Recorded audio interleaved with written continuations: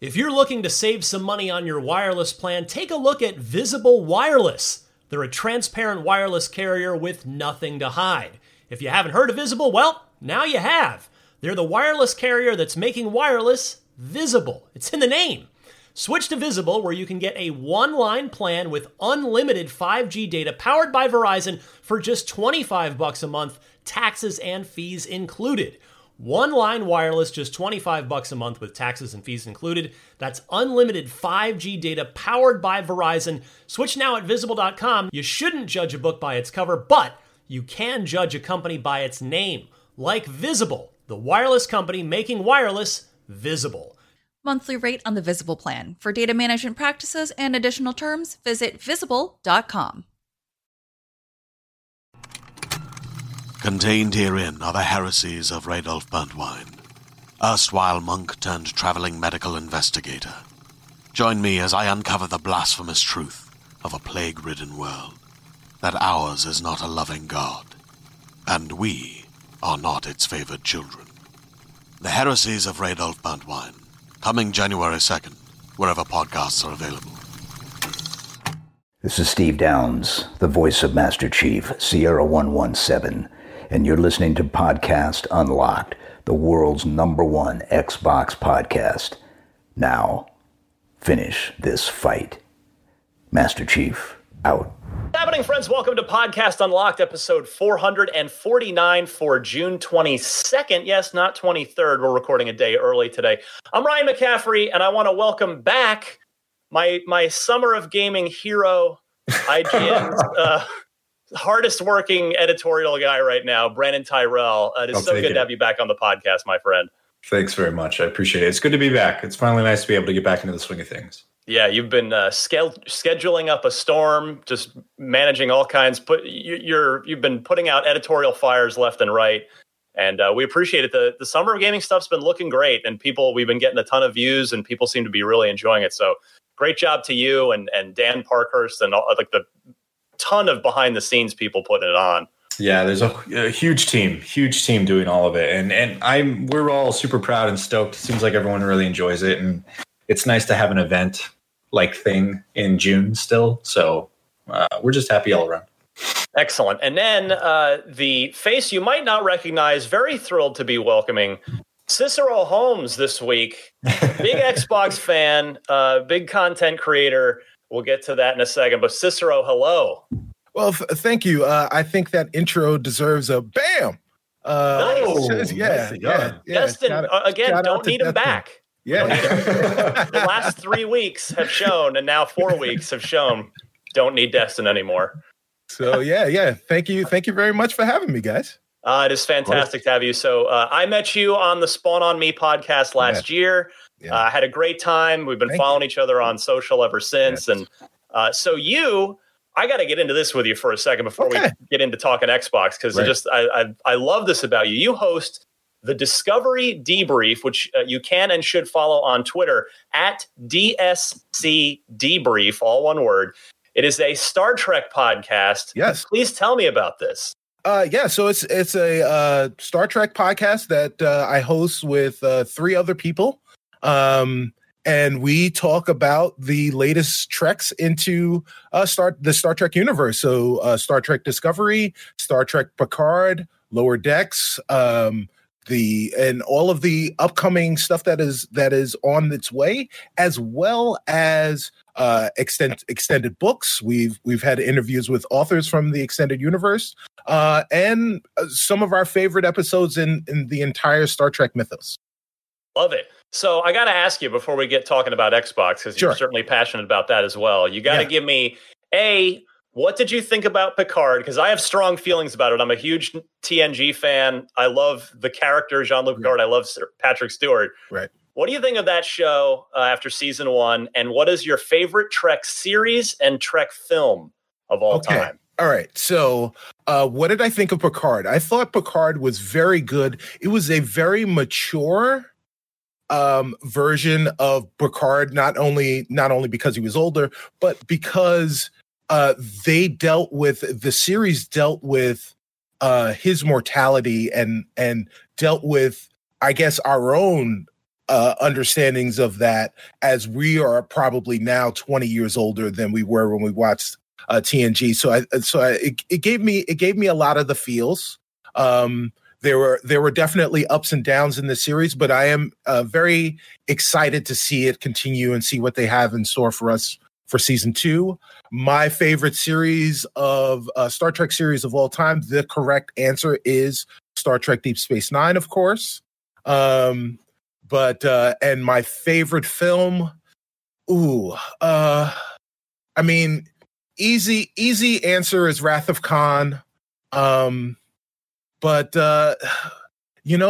me, one that really, really did it for me was oh crap! I just brain farted on it, but the one where they go back in time with the Borg. First Contact. First Contact. First Contact. That's my favorite as well. That's my favorite. I'm right there with you. I love First that Contact. movie. Yeah, First Contact. It was so great that I couldn't remember it. Well, good stuff. So, fellow Trek fans, check out Cicero's podcast, Discovery Debrief. Yes. Is there a regular cadence to the shows, or are you kind of record them? So there was a regular cadence when the series are going.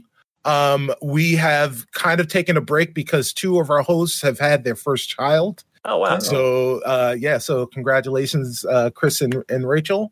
So we're kind of like in that place where it's a break but not a break. So you're on hiatus, just like yeah, exactly. Just a little. But we will be coming back soon. So cool. But people are coming to go back and look at check out all your old episodes about Picard and everything. Especially if you haven't watched Discovery and you haven't watched Picard, you can watch the episodes and then listen along to the show where we break down each episode. Fantastic. Good stuff. Yes. Well, welcome, Cicero. Real quick, let's mention, of course, Brandon's Summer of Gaming and Brandon and the team still rolling. We're recording on Monday. What's the general rough plan this week, Brandon? Like which days are we on? So this week you can look out for more Summer of Gaming. It hasn't been announced yet, but it might be soon. We're adding another Expo Day because we had too much stuff to show off.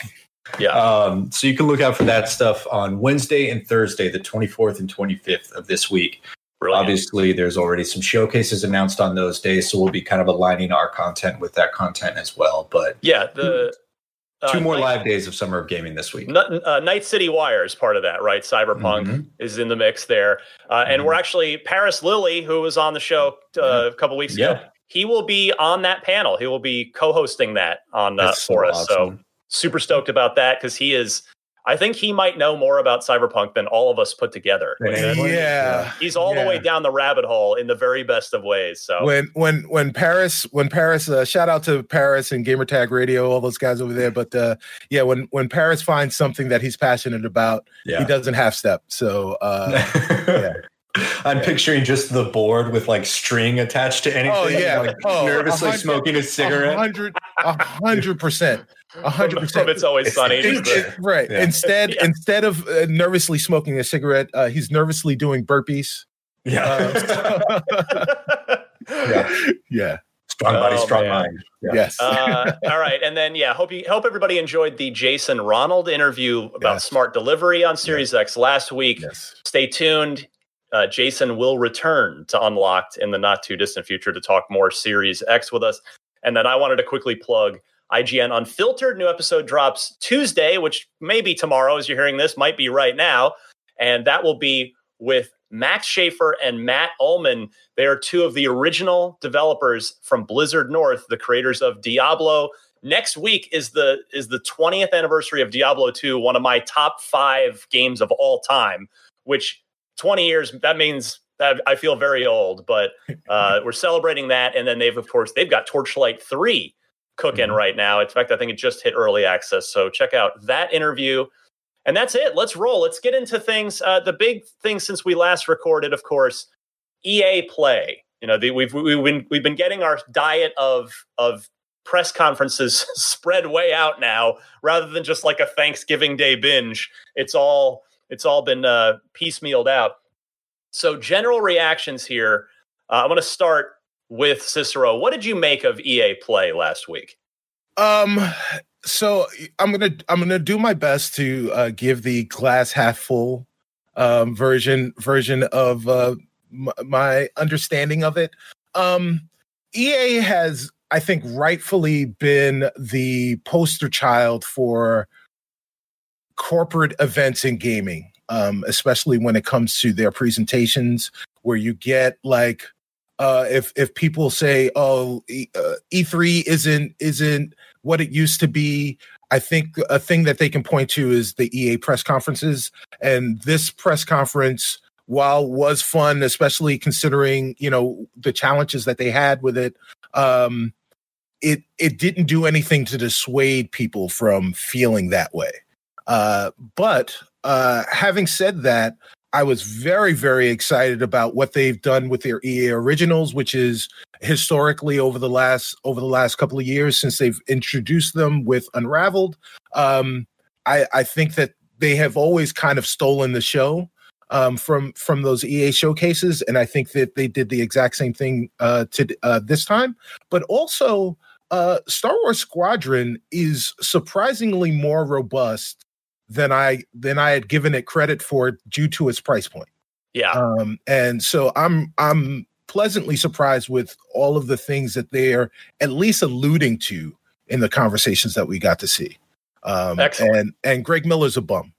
So, well, geez, on that note, we have a quick ad break because we got to keep the lights on, like my actual house lights on from IGN paying me a salary. We've got a sponsor this week. So real quick, we'll be right back. Let's check out some of our Warface Breakout Let's Play. Make sure to check out the full video as well. We'll be right back. All right, Brandon Tyrell, you're up next. EA Play, how'd you feel about it this year? So I'll be 100% honest. I was working during the EA Play event.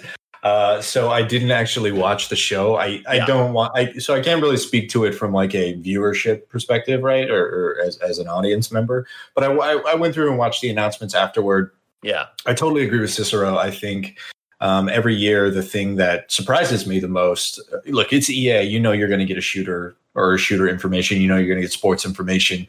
As long as they have the Star Wars license, that's going to be a real hot topic as well. But the EA original stuff is something that caught me off guard. Always interesting to see Joseph Fares again. This time around, it sort of was a little more about Joseph Fares, but his new game looks, as interesting as anything else that we've seen come out of the EA original space as well. Yeah, and that's yeah, and it's called It Takes Two, and that's high praise actually because what was it last year was Sea of Solace, which was an incredible little game Sea about of Solitude, I believe. Sea of Solitude, yeah. Solitude, About isolation and loneliness, and before that it was Fae or Fee, and then of course the Unravel series. So a lot of really cool, interesting things coming out of EA Originals. And the one that really, really caught me was what is it? Roll of the Dice? Lost in Random. Lost in Random. Okay, way off.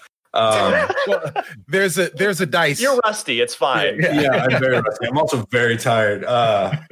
It was cool. Like, no, I mean, look, like I love D&D, right? So dice automatically speak to me. But it had like a very sort of Tim Burton-esque vibe to it, like more Nightmare Before Christmas than I think I was expecting. And the longer the trailer went, the more interesting it got. So I really love that. Outside of that, a little disappointed we didn't get to see a whole lot out of the sports stuff. As a big football fan, I was really looking forward to seeing what Madden was going to look like on Next Gen Tech. But I think, honestly, I love Star Wars, right, as much as the next person, but I don't love Star Wars the way like Max and Brian love Star Wars. So the Squadrons looks very cool, and I'm very excited to jump in a TIE Fighter or an X-Wing or a B-Wing or a Y-Wing or any wing and blow some stuff up. But what really, really got me was the next gen sort of teasers at the end, speaking primarily to what BioWare is working on, because I don't know about you guys, but that looked like Dragon Age 4 to me. Well, I should hope so, because they didn't identify it. And then we don't. Yeah, I mean, presumably it's Dragon Age. But yeah, it's interesting that you mentioned Madden, because I mean, FIFA was part of that little sizzle as well. Mm-hmm. I'm with you. Like, I get it. I think I understand their thinking. Not that I necessarily agree with it, but my guess is that they were trying to basically not Osborne effect the current gen versions and just blow out the next gen and then nobody would buy the game that's coming out in next month, July. The end of July is current gen Madden, even though they're doing the free upgrade thing. But at the same point, through the end of the year, right? Through 2021 now. Oh, yeah, awesome. yeah, I believe until the next year's till next year's Madden. Yeah, that's very cool. And I wonder how much of that policy change has come from Microsoft's processes that they've put in place, where like you buy one version of it and you just get the best one. I wonder if that's kind of putting pressure, or maybe not pressure, but sort of like nudging everybody in the same direction. Sure. Well, sorry, go ahead, Cicero. No. I mean, I think Brandon's correct. Like, I think that it's incentivized people to be a little bit more generous. If that's a good term. I think overall, and if we get a chance to talk about it, I think Microsoft is still behind the eight ball with the Xbox, but I think in terms of messaging and delivering on good PR speak and fostering goodwill with their user base and with the gaming space at large, they're doing fantastically well. And I think other companies, other publishers, and other console manufacturers are looking at what they're doing and trying to see how they can incorporate those things with it. Yeah. So to illustrate the point, I mentioned this on Next Gen Console Watch last week, but I think it's relevant to bring up here too, in continued praise of Microsoft and how the Smart Delivery Initiative has really moved things forward for consumers, for being as a pro consumer thing. If you go back to the transition from the original Xbox to the 360, there were two games that I can immediately think of. There may have been one or two more, but there were two games that came out for both the original Xbox and the 360 in the fall of 2005. Yeah. Right. And there was Gun, the Western from Neversoft, and also from Neversoft, whatever year's Tony Hawk game that was. I don't remember which one it was. Right. But in both of those cases, from Activision, it was the exact same game on 360, but in 720p HD. That was our HD era jump. But it was $10 more. Same game, same exact content, just in HD, $10 more. Call it the HD tax or whatever it was. But compare that to now, and it appears that Madden seemingly is going to, and FIFA are going to be new games with different features and different tech, because otherwise they would probably just be smart delivery, I would think. Mm-hmm. So the fact that EA is doing a smart delivery thing without actually doing smart delivery, you just get that next gen upgrade for free. So that tells you how far we've come across a couple of generations. And you guys are right. That's Microsoft deserves a lot of credit for that. Now, I didn't hear either of you bring up their mic drop at the end, their intended mic drop. Was it a mic drop? Skate. So guys, all right, I'll start with Cicero here. Were you jazzed by that announcement of Skate? What'd you make of it? So I was never the biggest Skate fan, but my friends were, and I was excited for them until they finished the conversation, right? Like, so they started it by talking about Skate, and they started by introducing those two people that are iconic with that brand. So you get really excited, and then once the conversation is over, you're like, hey, wait, did they? Oh, it's a game. Is it coming? Is it Skate 4? Is it a reboot? Like, what is it? When is it? How is it? We know nothing. We saw a board. That is it's got technology. It's technology. Pretty much. Those are my exact feelings. When I watched it, I was like, oh, okay, interesting. We didn't even get a name. No, nothing. Which is funny because I'm watching it. They're talking like, hey, the Skate team is here for you. We are sitting, and I'm thinking like, okay, cool. This is going to be it. We're going to finally to put myself in the same boat as Cicero, like I'm not a huge Skate fan. Like I love the Tony Hawk series. I played Skate. I'm just not like the fervent diehard audience. Yeah. But I was very happy for those folks. I was like, finally, they're going to get it. This is it. They're going to do it. But what they did was the Star Wars thing again, which they did 2 years ago now, 3 years ago now, where it was just like, hey, Jedi Fallen Order. We know you love Star Wars. We're going to have some Star Wars. Right. We know you love Skate. Guess what? You're going to get some Skate. Not telling you when, not telling you what, or even how or why, but there is Skate on the horizon. So that's cool. Like, I mean, but we're still in square one. We didn't go anywhere. Like everyone has kind of assumed or hoped that this one was in the development. Now we know one is in the development, but we don't have any answers. Well, at one point, I think near the end of it, they said Skate Forever. So it's like, is it called Skate Forever as like a forever? Like this will be the last one, but hey, we're making a new one, so please be excited, kind of thing. Like I don't know. And is it, as Cicero said, is it a reboot? Is it a mobile game? Like, wouldn't that be the ultimate troll? Like a Diablo Immortal style troll? I don't think any major publisher, especially associated with Blizzard the way Activision is, would ever try to pull that again. But yeah, no, EA is probably smart enough to not pull that off. But if I can speculate on Skate Forever, I think you correctly coined the phrase. But it could be that it just becomes a games as a service, as a platform, and that it just works in perpetuity whenever they finally make the game and deliver it to consumers. Yeah, I will say, I mean, obviously this has been in the works. They are making this. They didn't start yesterday, I don't think. I mean, maybe they did. Maybe they did start yesterday. They're like, we'll just put it on the stream. No, they didn't do that. But they someone with like a napkin sketch. He's like, all right, I'm ready to go. I'm ready to go. 5 minutes? Okay, hold on. But they do.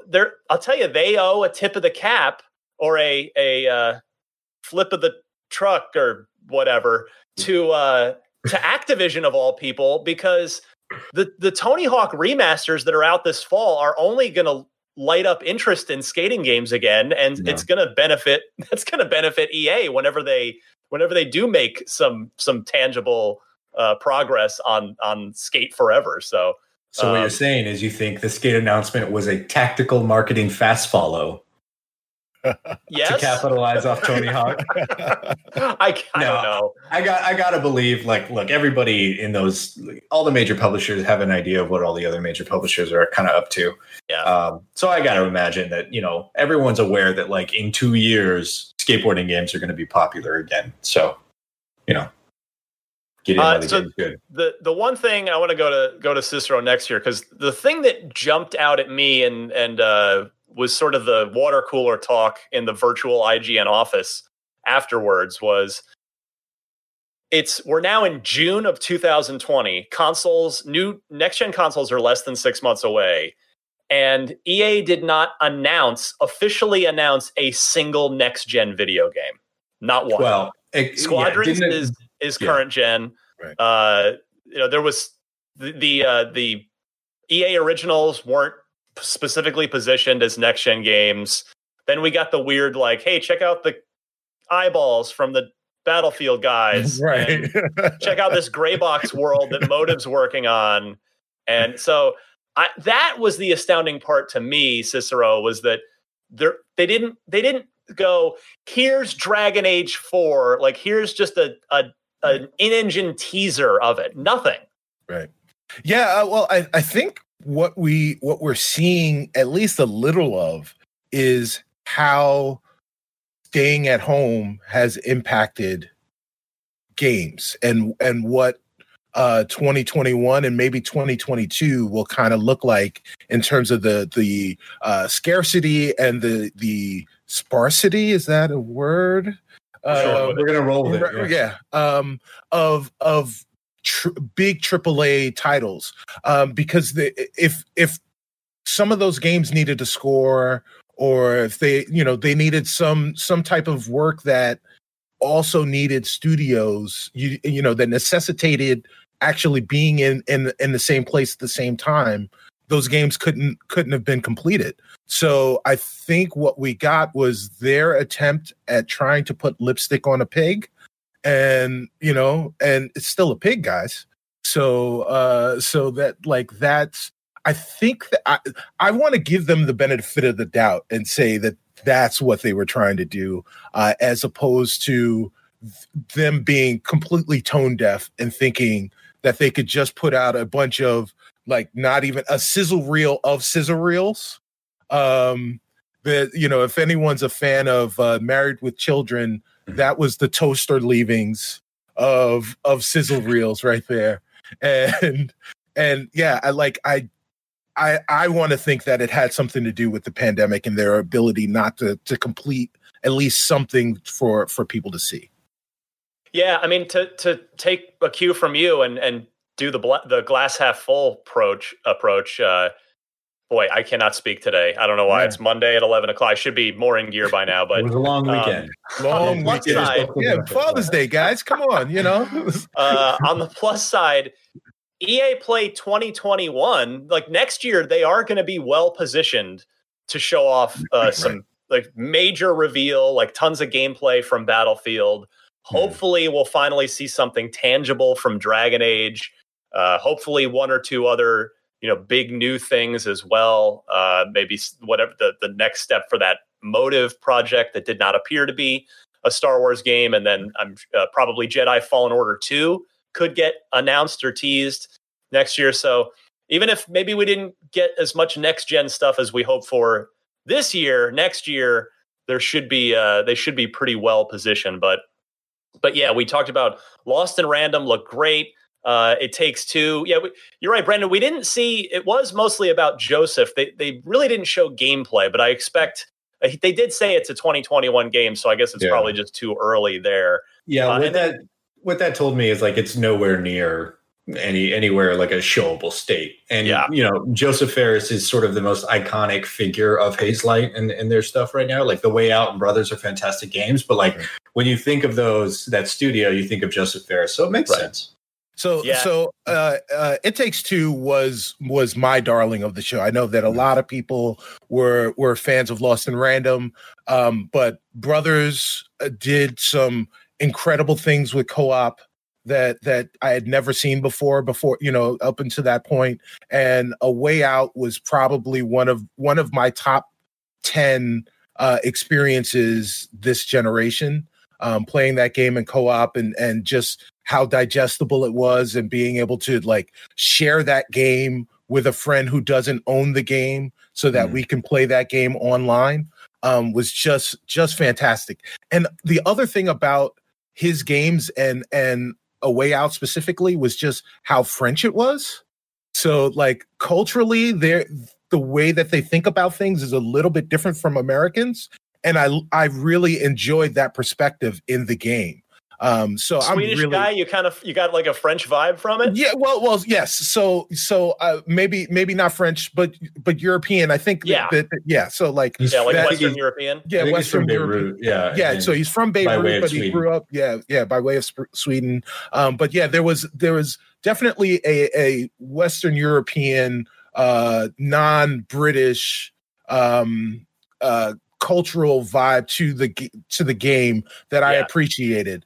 And I'm looking forward to It Takes Two to be able to experience some more of that weird co-op from Hazelight Studios. Yeah, especially. Sorry, go ahead, Ryan. Go ahead, no, please, Brandon.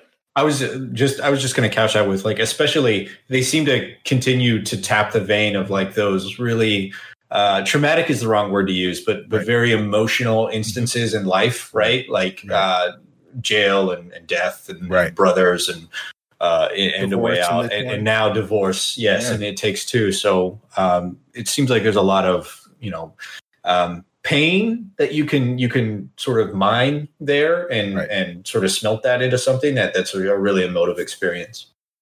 Yeah. And I just appreciate that Joseph seems to be, he is completely embraced cooperative play in a way that I feel like no other studio is. Not that other studios aren't doing co-op, but I mean, he builds his games entirely around the idea of a two-player mechanic, or even in the case of brothers, you could play it by yourself and just control each brother. You control both of them yourself, and I just love the way he's explored that. And what's the common refrain? I mean, I put it in my notes when I first saw the trailer, and then other people were saying the same thing, or a lot of people drew the same conclusion. Is a lot of Pixar Inside Out vibes from It Takes Two, with that sort of exploration of emotion, and even the art style is a more seems to be more of a cartoony thing rather than, of course, A Way Out was super just realistic, like a 70s crime drama.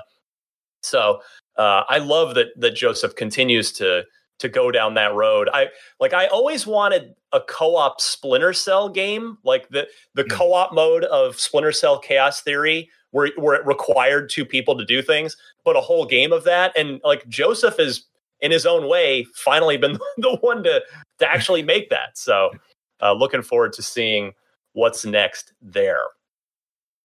All right, that's pretty much everything from EA, other than Rocket Arena from Kevin Franklin's studio. Which what an interesting story. Yeah, go ahead. Yeah, I mean that one. It's been around a bit. It was originally like IGN exclusively revealed it. We revealed it. Yeah. Yeah, I have a funny story about that game, which I'm not sure if I can tell it public. I'll have to ask Kevin, but like a weird connection to it, not like a ethically violating connection, but it involves the name of the game. But anyway.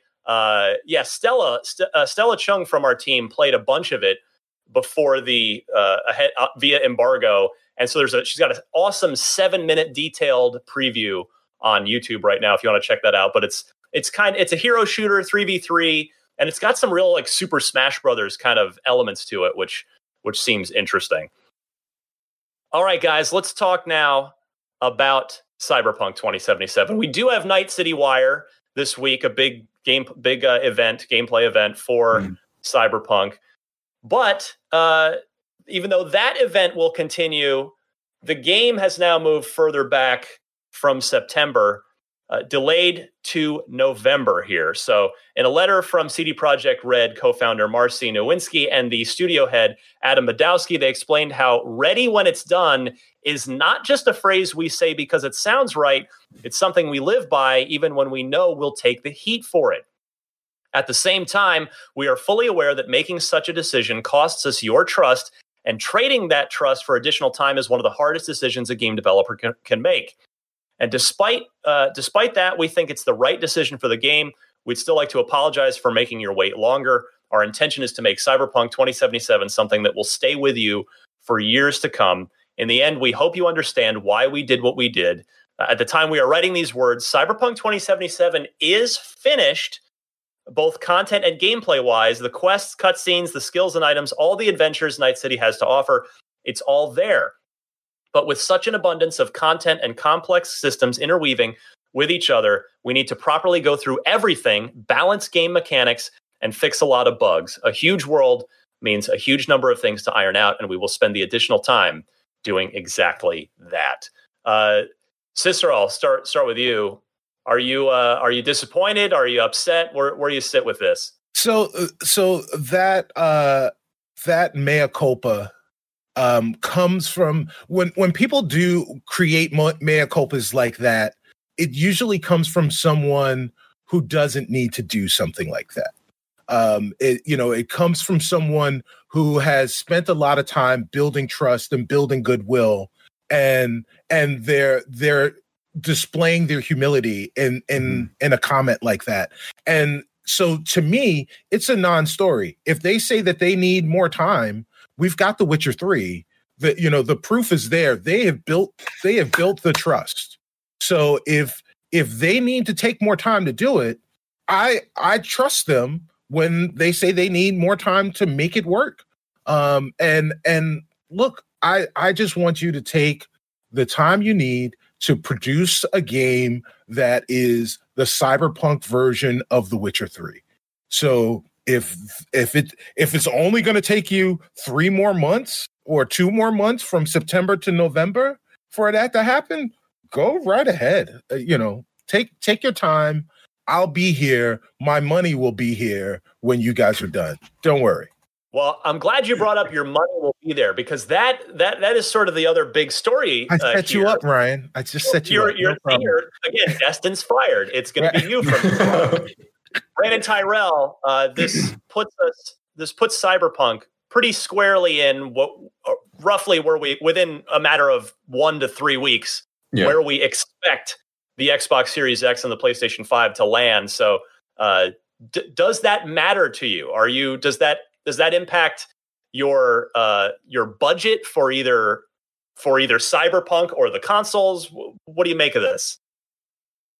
I mean, it's going to be a different use case, right? I don't think that, as people in the games media, we're kind of sort of the archetype of what people expect. But here's the thing. If there was one game that I think could compete with launch of new consoles, it's going to be Cyberpunk. So, it's a weird sort of tricky kind of timing window. But if it's on this side of, I'm sorry, it was November. What was the date that they moved to? You know what? I think I like an idiot forgot to write it down. I want to say the 19th. I thought it was the 19th, right? Yeah. So that would effectively be a week or two before we expect consoles to go on sale. Traditionally, they're around the 25th, right? They were last time. Yeah.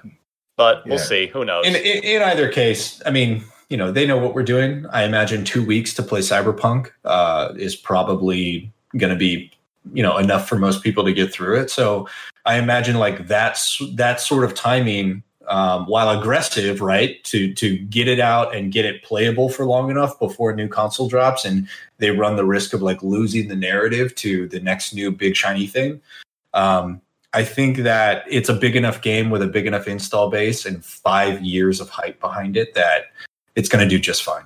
Like it's really one of the only cases I would say that they're going to be fine launching around new consoles. So, yeah. And it's a good point, because the thing I think about too is part of what has enabled CD Projekt Red to do what they do. They don't have a corporate overlord telling them that's influencing them in any way. Like, just like Bungie has now spun out completely independently and even broken off from their arrangement with Activision. CD Projekt Red is in this rare category of a AAA, just top tier, like top 5, top 10 industry developer that answers to no one but themselves. So if CD Projekt Red was owned by pretty much any major third party publisher, there you might see pressure. Who knows ultimately, but I could see a situation where a publisher might go, no, you need to stay away from console launches. We've got other things we're launching with these platforms.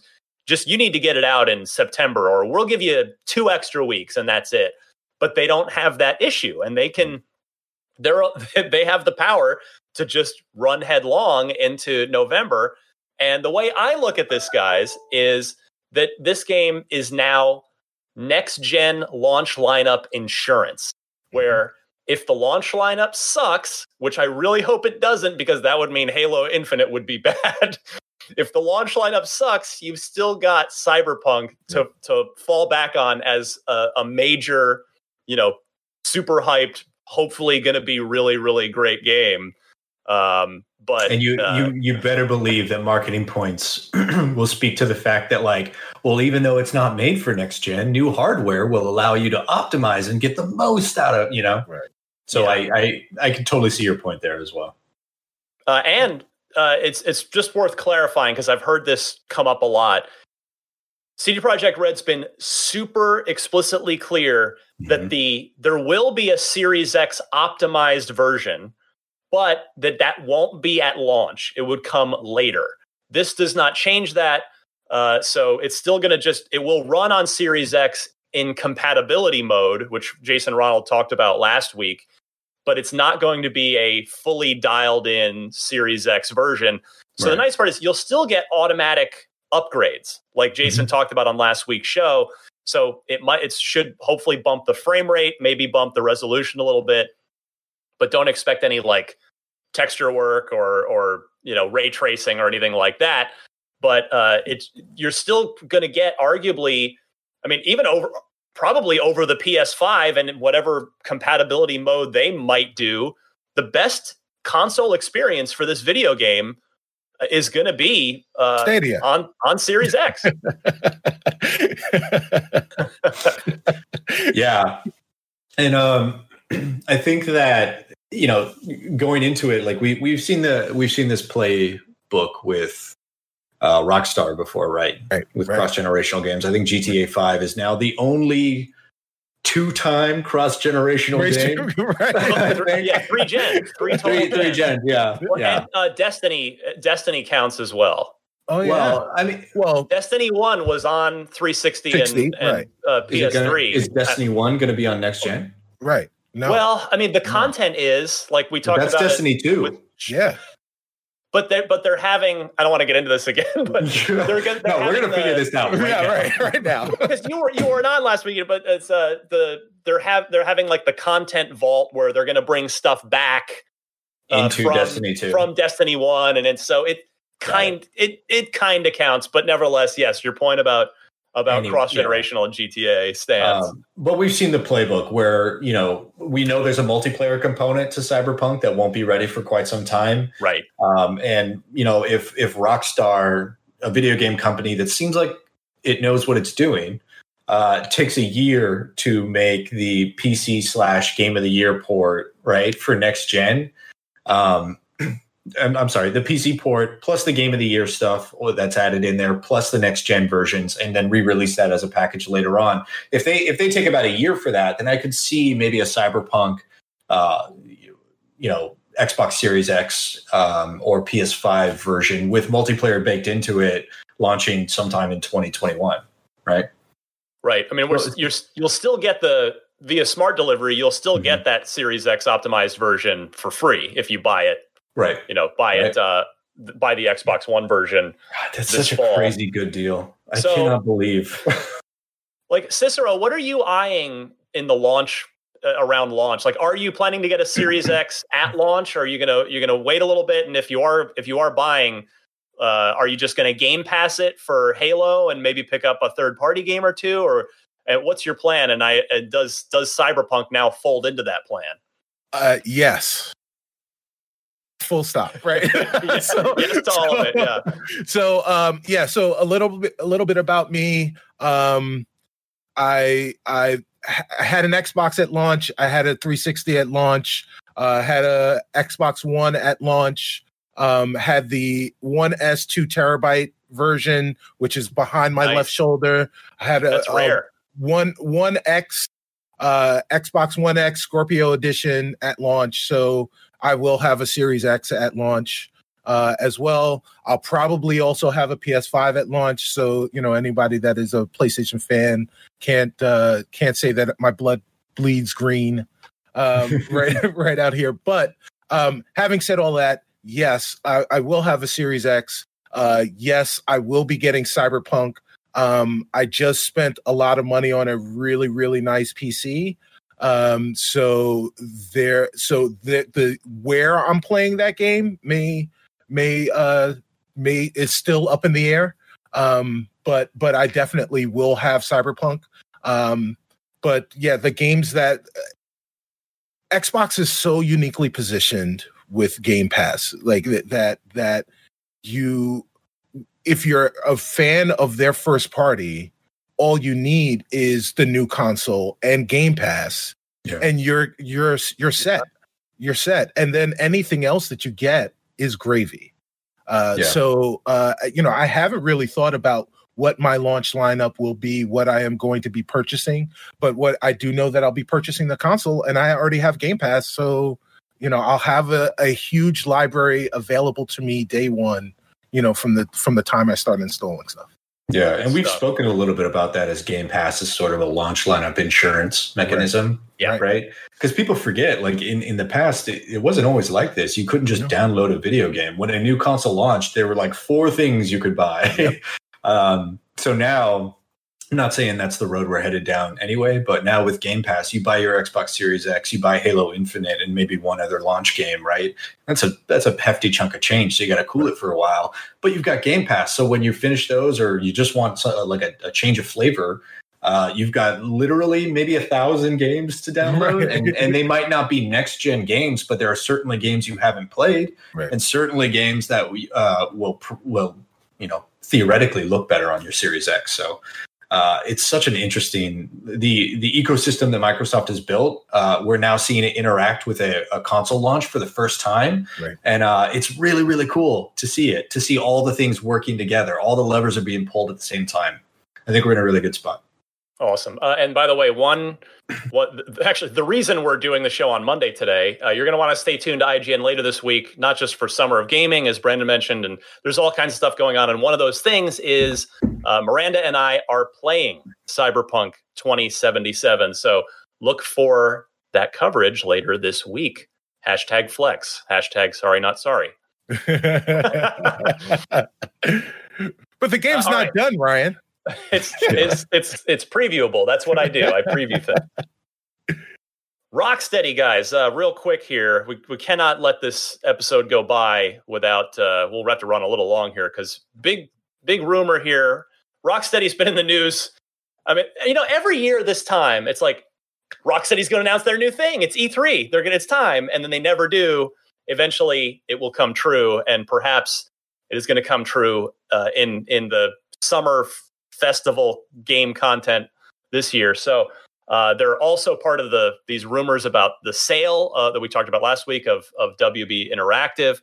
A new report claims that Batman Arkham Studio Rocksteady is indeed the developer behind the Suicide Squad game, mentioned in domain name registrations. According to Eurogamer, the London studio has been working on the project for years, and the Suicide Squad Kill the Justice League.com domain name is potentially the game's full title, as well as a summation of its content.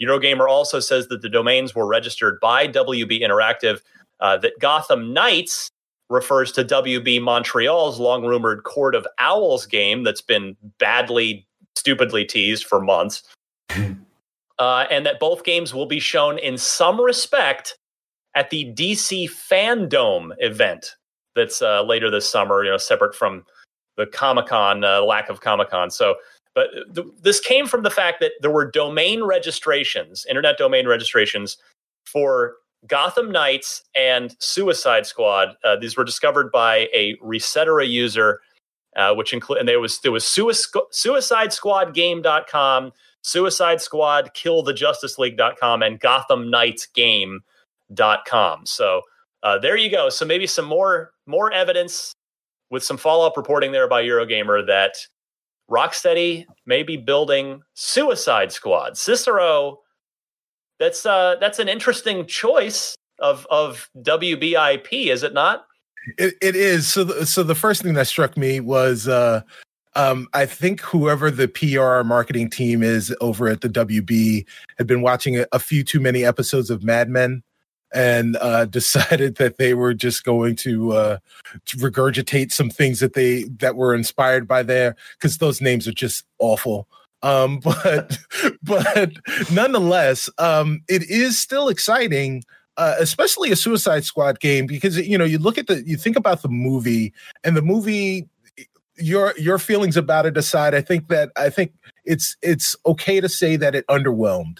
But I think that there's lots of good stuff that you could do with that property. One of the things is, if you take that Suicide Squad, if you make the Suicide Squad game similar to Marvel Ultimate Alliance, where it is a multiplayer kind of RPG beat 'em up, I think you could do with drop in, drop out with all of those different players that you have available. I think that could be a really compelling game that people will enjoy and would probably generate more interest in that particular IP and that license, the Suicide Squad in general. So you could do something great with that. The other stuff, whatever. Yeah.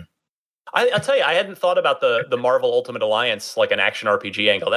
That could work very well, because you've got such different characters, right, in the Suicide Squad. Yeah, you could. Yeah, that could be I like your thinking on that. That could be a really interesting way to go. Once or twice a week, I have a good idea. Brandon Tyrell, Rocksteady Studios, Suicide Squad. I really hope they don't announce it before they announce the next Batman game, because I don't want to deal with that day on the internet. Yeah, I mean, look, it's a domain name, right? Like, it could be anything.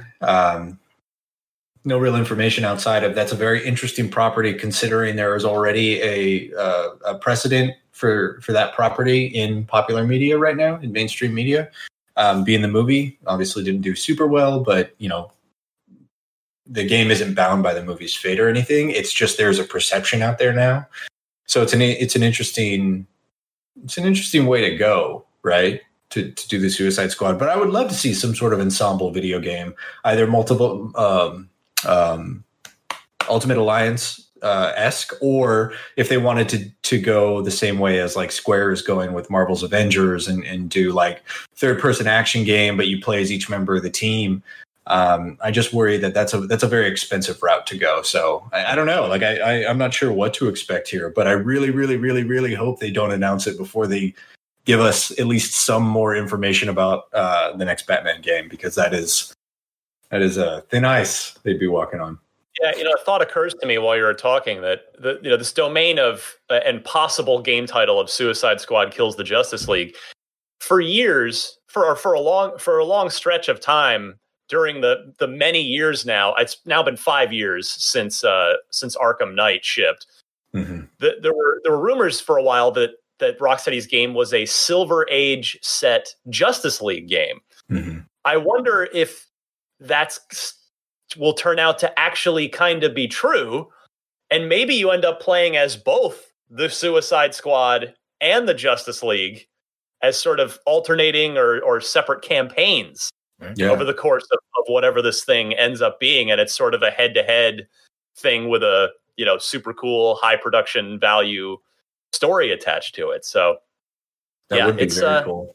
It's going to be I think we're all just ready to finally learn whatever it is Rocksteady is up to, and it's going to be interesting to see if that annual hype cycle that keeps ending in them staying quiet, when they do finally say something, are people going to be excited, or will people have kind of gone through the hype cycle one too many times and end up a little like less than excited about it?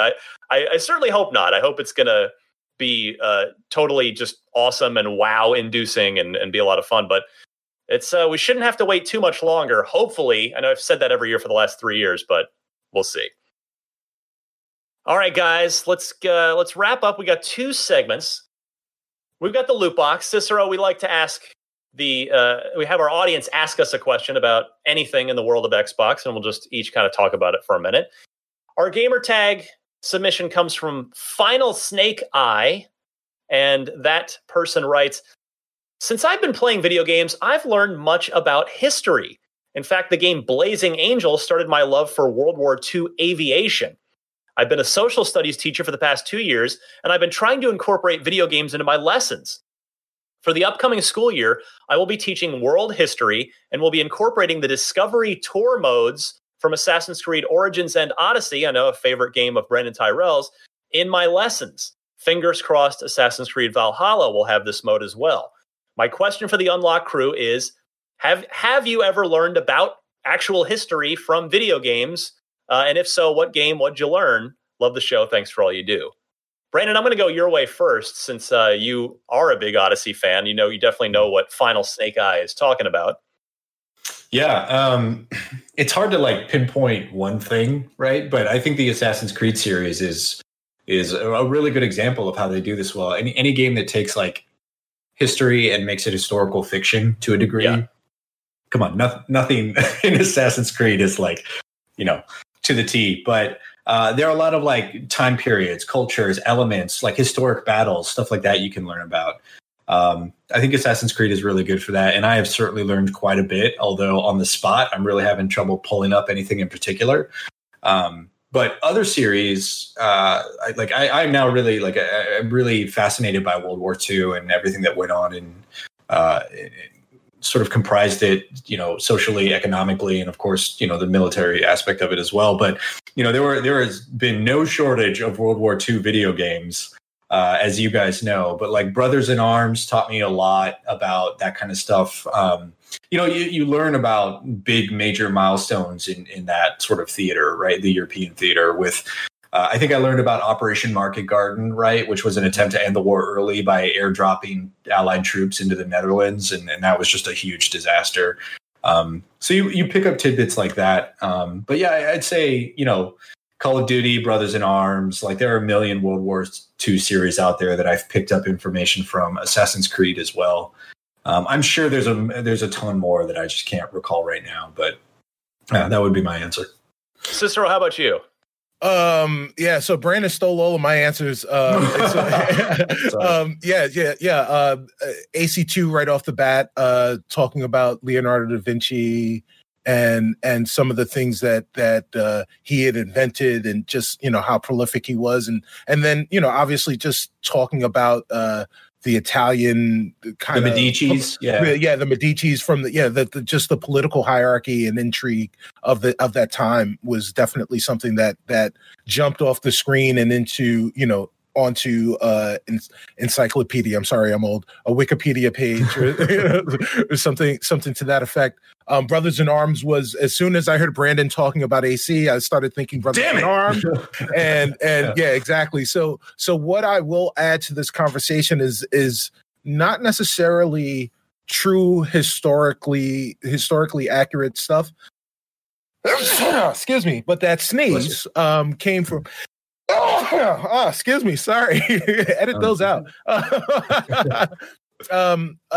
But Mafia 3, where the protagonist was a Vietnam vet who had come back to a fictionalized version of like New Orleans and the South, and experienced very palpable racism while also dealing with the after effects of being a soldier and the PTSD that comes with that, along with trying to help liberate and free his friends and family and compatriots from oppression, are things that if you're a fan of that game and weren't necessarily familiar with that period of time in our American history, might give you a chance to, or might inspire you to go back and look at history.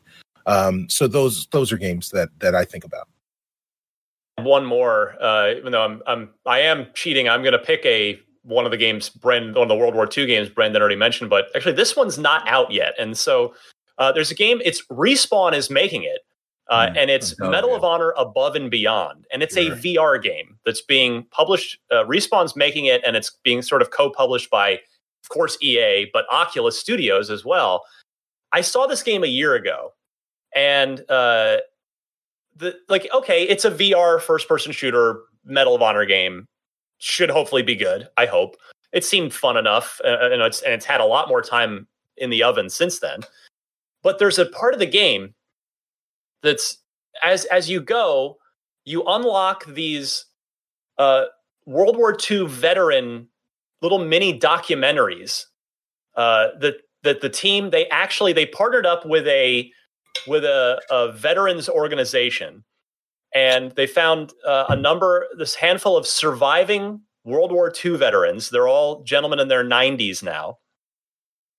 And they went out and they actually took these men to the site of their World War II, like part of their World War II experience. So the one I was shown a part of was a guy who I think he lives in like Long Island or somewhere in New York State now.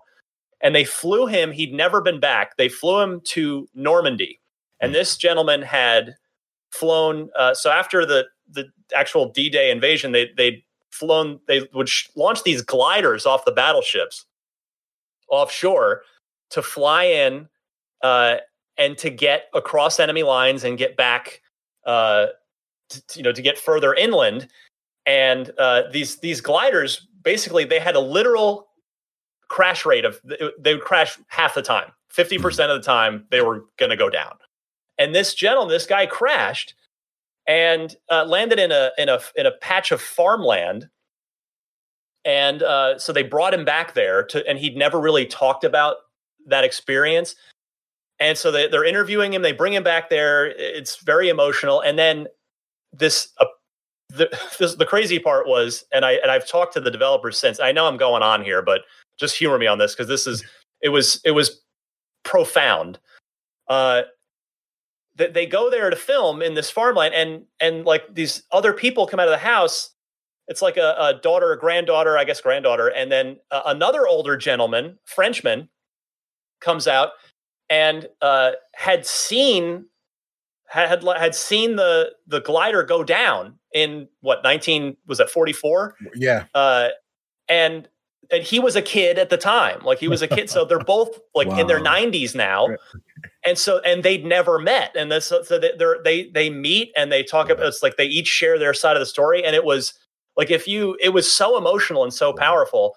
And they filmed a number of these that are sort of, there are missions in the game loosely sort of tied and inspired by those real world things.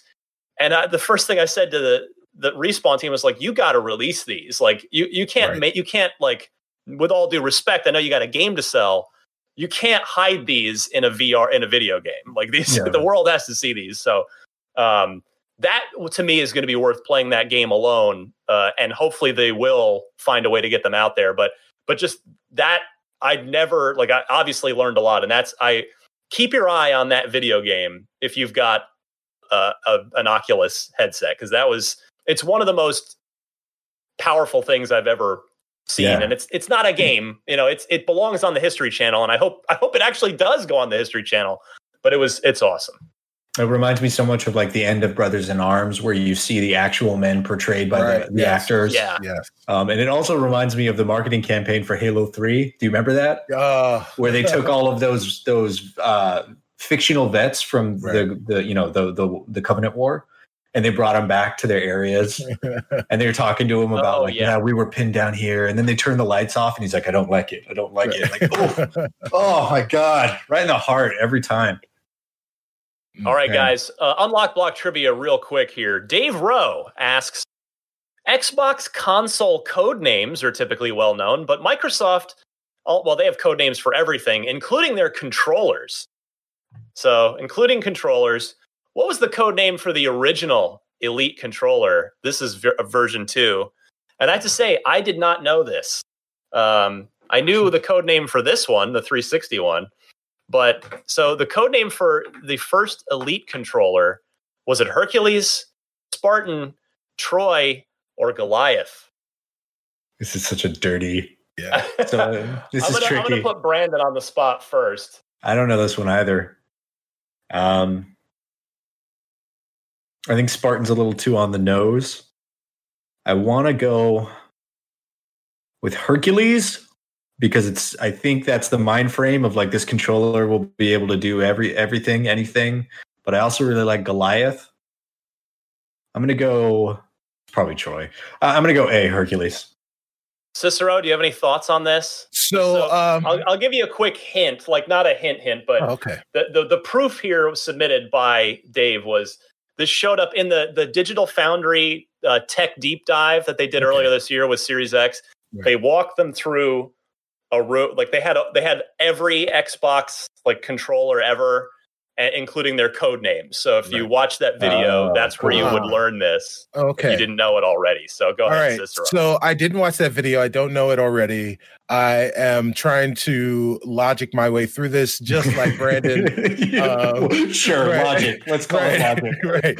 So Spartan, yes, a little too on the nose. The thing that I gravitated towards is C, because my name is Cicero, but also Troy, because the Elite controller comes in a box. It is greater than the sum of its parts. It has all of these extra little pieces with it, so therefore it is like this Trojan horse, so much greater and bigger and more spectacular than you could possibly ever imagine it to be. And it defeats your competition. therefore Oh, it man. is Troy. That is some Olympic levels of like talking your way through that. Thank you. Right Thank now. you. Thank you. I appreciate that. I have a PhD in bovine scatology, so yeah, there you go. Yeah. I see you're also a BS artist. Right. Brandon, it was an Olympic gold medal effort from Cicero because he's exactly correct. It was Troy. Are you kidding me? Thank you. Well done. Well done. Thank you. You're going on the board, which is the board lives in when in doubt, choose in my phone. Right. Yes. Yes. When in doubt, choose C. Always bet on Cicero. Does that mean my Dookie is coming in the mail? Well, you're a few points behind, but hey, we've got 6 months left in the year. All right. You got plenty of time. Yeah, you're on the board. Sharif got on the board last week. Yeah. Destin at 4. But again, he's fired. You've replaced him. Yeah, so there you go. Brandon at 6, leading the way over Miranda's 5. I have no idea how that's possible, like at all. You used to be on the show every week. I know, right? But I don't know that much. So, Cicero, fantastic job. You completely logicked your way through it brilliantly. Hold on. And I invite anyone in the Unlocked audience to send in either a loot box question for the panel and or an Unlocked Block trivia question. If you're sending in a trivia, please include the question, 4 multiple choice answers, and do note the correct one in your email, and we'll play again next week. All right. It is time to get out of here. We've had a nice long episode this week. Plenty to talk about. Busy week in the world of Xbox. So, Cicero, where can we follow you on Twitter? And certainly mention that Star Trek podcast again. Let's get up some promotion for you here, my friend. Well, thank you so much for having me on. First off, all social media platforms, I am at Stubby Stan. Also, if you guys want to friend me on Xbox, I am Stubby Stan as well. Stubby is my first name. Stan is my last name. I've got an OG Xbox name, so I have a white space in there. So go ahead and check that out. Please feel free to friend me. And where you can find me. So on the Discovery Debrief podcast at DSC Debrief on Twitter. I'm also a member of the incomparable member of Podcast Network. So I'm always doing podcasts there. Special shout out to my castmates over on Rivals of Waterdeep. You can find them at twitch.tv/DND on every Sunday at 1 p.m. Eastern. I am not on this season, but I hopefully will be back next season with my character, Perrin Underbow. But the season premiere was this past Sunday, so please go forward and take a look at those. Is there anything else? Oh, yeah. Hey, guys, if you like the sound of my voice, this voice is for hire. So go ahead and check me out on all of my social media platforms. Be happy to audition for you. And shout out to my nephew, Anthony, who has a flight stick and is a big Star Wars fan and is ready to play Star Wars Squadron with his flight stick, hopefully. Nice. Yeah, they did say that flight sticks will be supported on PC, so that's going to be good. That's awesome. Brandon Tyrell. Hey, I'm Brandon Tyrell. You can find me on Twitter at Brandon Tyrell, and I am working on Summer of Gaming. If you've liked it, let us know. If you haven't, you have no idea what we're talking about, go check out IGN.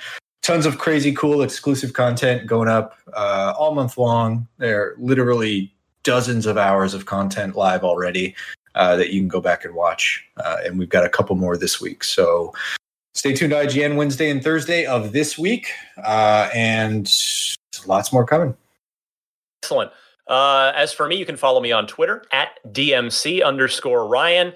The Crossfire X multiplayer beta preview is up on IGN and on YouTube now. The open beta for that starts on Thursday, the 25th.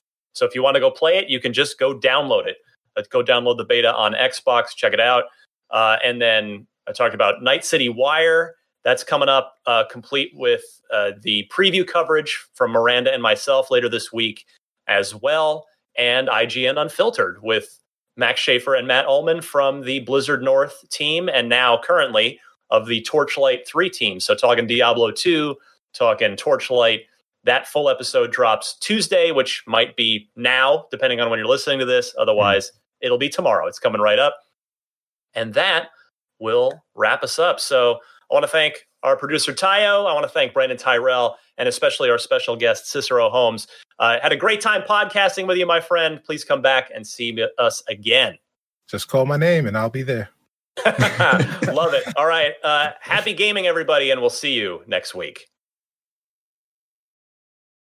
Hey there, this is Justin Bartha. I made a funny new podcast, King of the Egg Cream. It has the greatest cast in the history of podcasts with actors like Louis Black. I'm torn by my feelings for two women. Bobby Cannavale. You can eat it, or if someone hits you, you can put it on your cut. Melanie Linsky. I wonder what these marvelous things are that look just like boiled chicken feet. Jason Ritter. I can break things and pick locks and kill people. Michael Stuhlbarg. The whole point is to inspire people that they should make themselves better. Ari Grainer. No, don't whet its appetite. What are you, an idiot? Me, Justin Bartha.